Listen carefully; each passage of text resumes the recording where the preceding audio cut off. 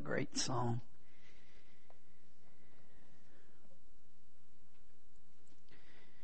I'm grateful too for the Cooperative Baptist program, and not everyone in our church probably grew up Southern Baptist and maybe not even aware of what happens, but all the churches, when we give an offering every year, put that money together and help missionaries so they don't have to come back and worry about raising financial support every time they come back to the United States.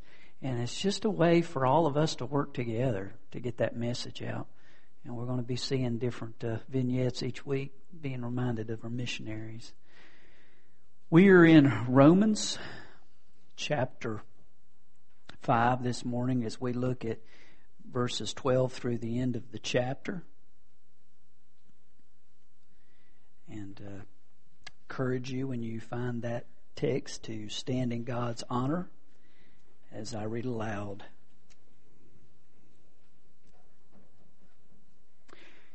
Therefore, just as sin entered the world through one man, and death through sin, and in this way death came to all men because all sinned. For before the law was given, sin was in the world. But sin is not taken into account where there is no law. Nevertheless, death reigned from the time of Adam to the time of Moses, even over those who did not sin by breaking a command, as did Adam, who was a pattern of the one to come. But the gift is not like the trespass, for if the many died by the trespass of the one man, how much more did God's grace and the gift that came by the grace of the one man, Jesus Christ, overflow to the many? Again, the gift of God is not like the result of one man's sin. The judgment followed one sin and brought condemnation, but the gift followed many trespasses and brought justification.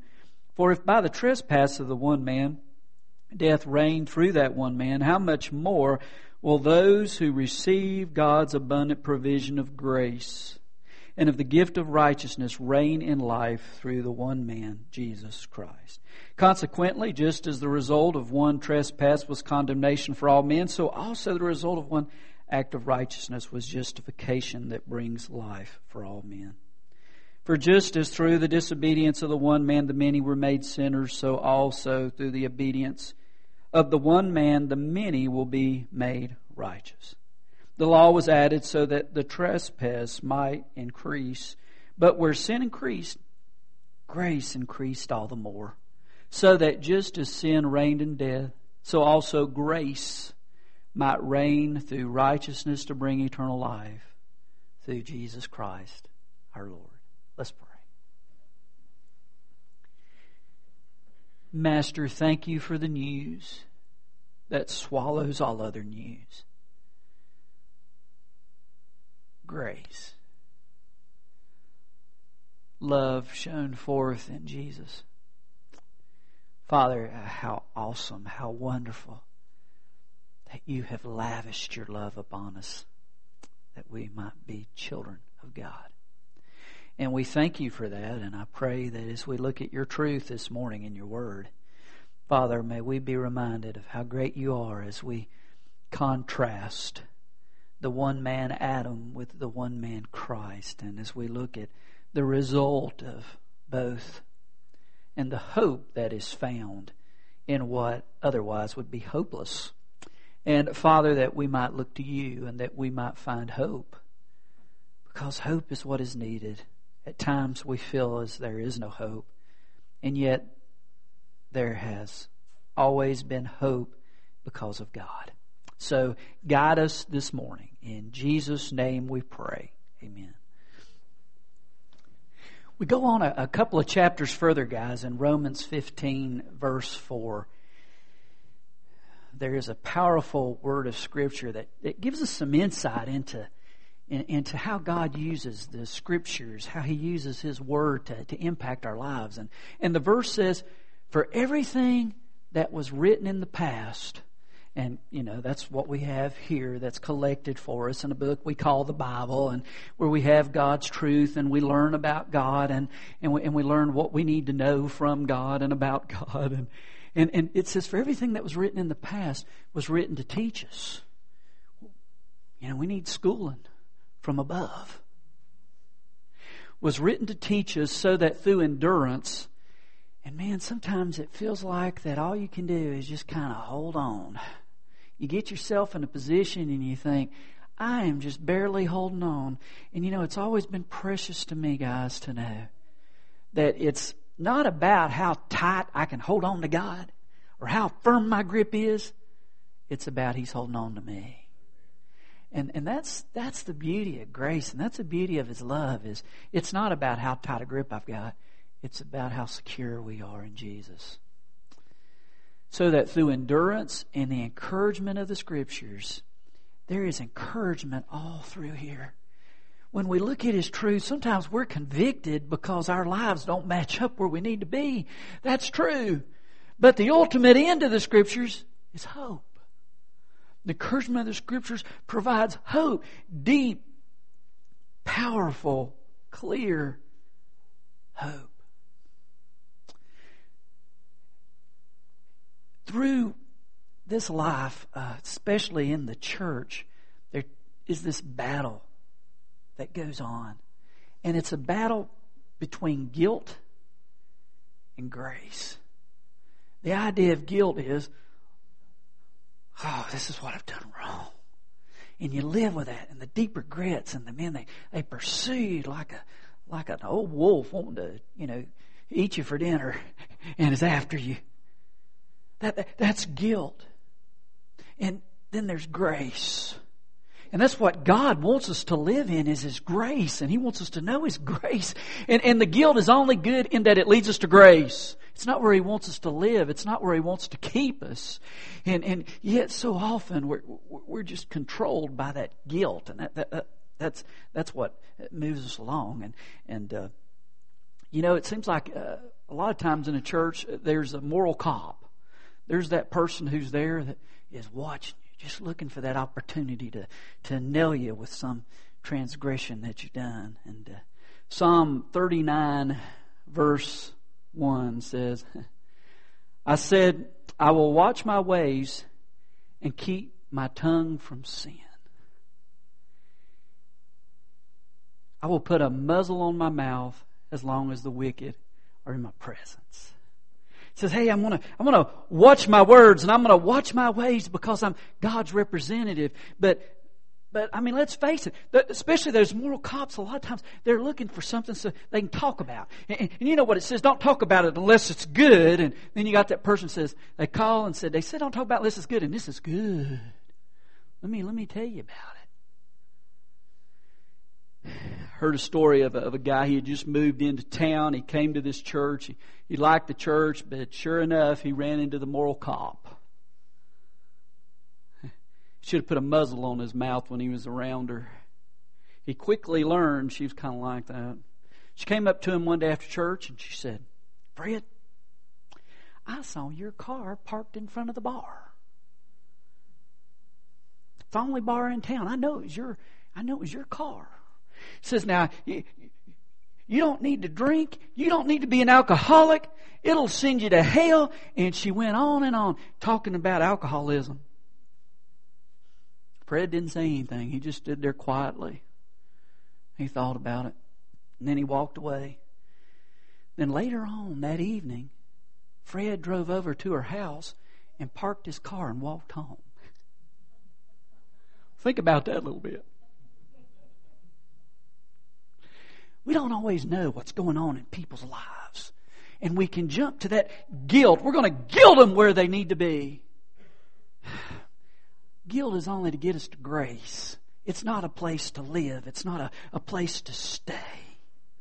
You look in your notes. It says you may be able to, the word is compel. You may be able to compel people to maintain minimum standards by stressing duty. But the highest moral and spiritual achievements depend on a push. I mean, don't depend on a push, but a pull. You can push people and push them and push them. But what's really attractive is when Jesus is in a person and you find yourself just pulled toward them because of the grace of God and the power of Christ. You can only push them so long, but the pull of God is what makes the ultimate difference. is you go back to the Garden of Eden and you go back to that first fatal encounter, and God said, hey, you can enjoy everything in the garden, but there's this tree in the middle and there's this fruit and you don't eat of this fruit. That's my only command. And guys, you know what happened?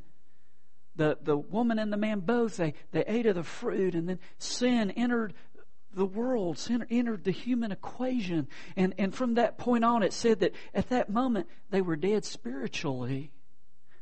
There was no spiritual life. There was no direct connection with God, because there was now this barrier that blocked the relationship with God. But then later on, there was physical death that entered the picture. It says in Jeremiah 17 verse 9, the heart is deceitful above all things and beyond cure. Who can understand it?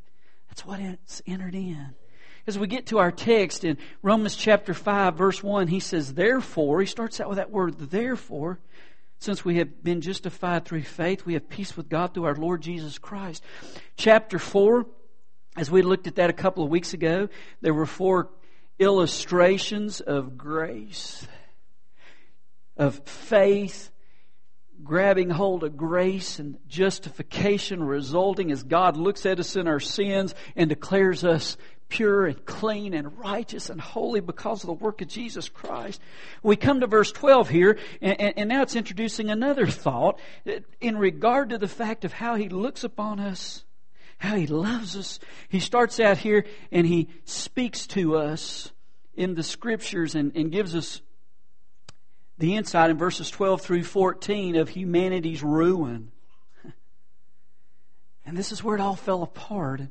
Notice what he says here in verse 12. He says, therefore, just as sin entered the world through one man and death through sin, in this way death came to all men because all sinned. So that first contrast, it's between Adam and the fall, and Christ and the cross, and righteousness that came from that. And look what flowed according to Scripture here. As sin entered the world, it came through Adam. It came through that act of disobedience. And connected with that is death. Sin and death are buddies, best friends. Where you find one, you find the other. Where you find sin, there is death. And you know, years ago, and I know I've shared this, God spoke to my heart about the 2 words that come together with sin. Sin separates. It brings death. Sin separates, and as sin is followed, and as sin is enjoyed, and as sin is indulged, we're separated. Separated in relationships. It can bring death to relationships. Relationships of people that are meant to be together, but sin comes in and brings death, brings separation in that relationship. It brings separation and often the death of good health. And I mean, we can go on the illustration, but the 2 come together, and then ultimately, because of sin, there's physical death. We're headed out of here. You know, someone has said that the statistics of death are very good. 1 out of every 1 people die. and that is the picture that comes early before Moses, before the entrance of the law. It was general. The description of sin was general, but the law, as it came, it became specific. Notice here, verse 13, before the law was given, sin was in the world, but sin is not taken into account where there is no law. In other words, well, let's look at verse 14. Nevertheless, death reigned from the time of Adam to the time of Moses, even over those who did not sin by breaking a command, as did Adam, who was a pattern of the one to come. You see, the law made sin specific. You could define it. You can say, this is why I'm a sinner, as you're able to see the sin and you're able to put a name to it. Before that, it was general. But how do we know before that time of the law where it was spelled out specific that sin was in general? How do we know that sin was alive and that sin ruled? Nevertheless, death reigned. Because people died. That was what happened. Through sin, death came. Death came. Notice the contrast of the cause here in verse verse 15 of the result. The gift is not like the trespass. For if the many died by the trespass of the one man, how much more did God's grace and the gift that came by the grace of the one man, Jesus Christ, overflow to the many? Notice the contrast. In the contrast, the many died. And it was through that one man. But praise be to God that there's another through which the grace came through Jesus Christ, and it overflowed. As I said last time, it wasn't just a drip or a trickle. His grace overflowed to people where one brought the sin, the other brought the grace. That's so needed. Verse 16, there's a contrast to the cause. Adam's trespass is contrasted with God's free gift. The gift of God's not like the result of the one man's sin. The judgment followed one sin and brought condemnation. But the gift followed many trespasses and brought justification. One brought condemnation. In other words, man, there's no way to stand before a holy God. There's no way to enter into God's presence. There's no way to have our sins forgiven. That was the condemnation that came as sin entered the picture. But then the other came. Jesus Christ came, and that changed. Hope became a result of that work that He brought upon us. The grip of sin, the control of sin was broken because of the power of Jesus through way of the cross that was evidenced through the way of the resurrection, that His power is made available to us freely, that He declares us righteous as He works. As He works. Notice the contrast in verse 17, which is a contrast of choice. For if by the trespass of the one man death reigned through that one man, how much more will those who receive God's abundant provision of grace and of the gift of righteousness reign in life through the one man, Jesus Christ? I want to read it. This is a paraphrase through the Message. Some of you may own the Message. It's not an exact translation, but the attempt was to try to take our modern language and put it into our culture. So it's not a word translation, but it often has a powerful paraphrase or wording. This is verses 12 through 14 in the Message. That sin disturbed relations with God in everything and everyone, but the extent of the disturbance was not clear until God spelled it out in detail to Moses. So death, this huge abyss separating us from God, dominated the landscape from Adam to Moses. Even those who didn't sin precisely as Adam did by disobeying a specific command of God still had to experience this termination of life, this separation from God. But Adam, who got us into this, also points ahead to the one who will get us out of it. Who will get us out of it. That is the picture. There's the one who got us into it and the one who will get us out of it. And that's the hope. Let's look at the words of comparison here in verses 18 and 19. He says, consequently, just as the result of one trespass was condemnation for all men, so also the result of one act of righteousness was justification that brings life for all men. See, there's only two choices here. There's either condemnation or there's salvation. There's no in between. We're already, according to the Scriptures, plagued by condemnation. And I love that further on as we get to Romans 8:1, it says, therefore there is now no condemnation for those who are in Christ Jesus. He is the one who frees us from the condemnation, but that's where we are without Christ. Christ brings salvation and Christ frees us from the condemnation. That's what He makes available to us, as the Scriptures so beautifully tell us. It's one way or the other. Thomas Kempis, a thinker of the early church, said, Without the way, there's no going. Without the truth, there's no knowing. Without the life, there's no living. Hey, Jesus said, I'm the way, the truth. He said, well, I'm the life. He's the life. He's where the hope resides, where it dwells, where it is, guys. People are drawn by a pull, not a push. People only come so long to a place that's filled with guilt and you have to be here and you have to serve and you have to fulfill this list and yet you're obligated to do this and to do that. That's not the gospel. The gospel doesn't come out of obligation. It comes out of the realization that, hey man, I was in complete trouble without any hope, and God came to my rescue. God came to deliver me. God came to get me out of this mess. That's the power of God, and that's grace. And that's what He calls us to live to. It's not that push, it's the pull of grace that we receive, that comes to us. Notice in verses 20 and 21, the reign of a believer in His awesome grace. The law was added so that the trespass might increase. But where sin increased, grace increased all the more.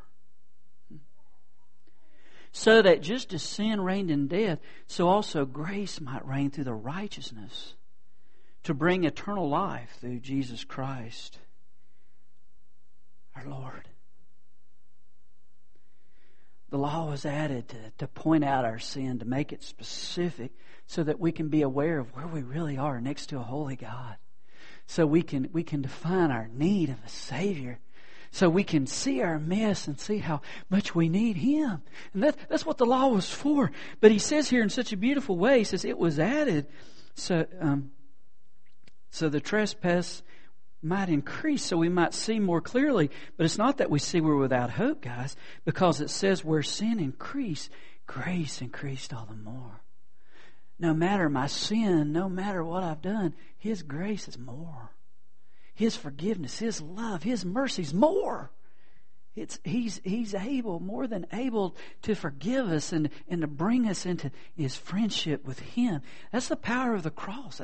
That's the glory He provides. It says so that just as sin reigned in death, like I said, the buddies were sin and death. That's where those two, that's the result, sin and death. But He says that through grace, also grace might reign, might be in charge, might rule, might be the new kingdom through righteousness, eternal life through Jesus Christ our Lord. That's to be what moves us. That's to be what motivates us. That's to be our motor. That's to be our hope. That's to be what He provides. Some say, well, that sounds to me like it's that old saying of it's easier to ask forgiveness than it is permission. So, I'm just going to go do all this stuff and then I'm going to say, God, forgive me. That's not the heart, though. When you get a taste of His grace, when you get a taste of His forgiveness, when you get a taste of His deep, deep love, you're changed. Look at 6:1. I know we're not supposed to go on ahead, but 6:1 and 2. He says, what shall we say then? Shall we go on sinning so grace may increase? By no means. We died to sin. How can we live any longer therein? He says, guys, that's where we used to be. We're set free from that. We don't want to go back to that. By no means. That's aghast. No, that's not what we want. Once again, from the Message 18 through the end of the chapter, he says, here it is in a nutshell. Just as one person did it wrong and got us in all this trouble with sin and death, another person did it right and got us out of it. But more than just getting us out of trouble, He got us into life. I love the way that's said. We're just getting us out of trouble. He got us into life. One man said no to God and put many people in the wrong. One man said yes to God and put many in the right. All that passing laws against sin did not produce more lawbreakers. But sin didn't and doesn't have a chance in competition with the aggressive forgiveness we call grace. Isn't that good? The aggressive forgiveness we call grace. When it's sin versus grace, Grace wins hands down. All sin can do is threaten us with death, and that's the end of it. Grace, because God is putting everything together again through the Messiah, invites us into life. A life that goes on and on and on. World without end. Isn't that good news? It's a good news. We're called to live in that good news, not in the news of just guilt. I close with this from Robert Farrar Capon, his book Between Noon and 3, where he addresses this idea of won't grace just lead us to, just forget about God and just say, it's okay, He'll forgive me because He's like that. And I want you to hear it as I close this paragraph. You're worried about permissiveness, about the way the preaching of grace seems to say it's okay to do all kinds of terrible things as long as you just walk in afterward and take the free gift of God's forgiveness. While you and I may be worried about seeming to give permission, Jesus apparently wasn't.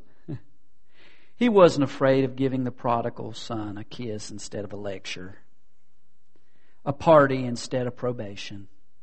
And He proved that by bringing in the elder brother at the end of the story and having him raise pretty much the same objections you do, He's angry about the party. He complains His father's lowering standards, ignoring virtue. That music, dancing, and a fatted calf are in effect just so many permissions to break the law, Dad. And to that, Jesus has the Father say only one thing. Cut that out. We're not playing good boys and bad boys anymore.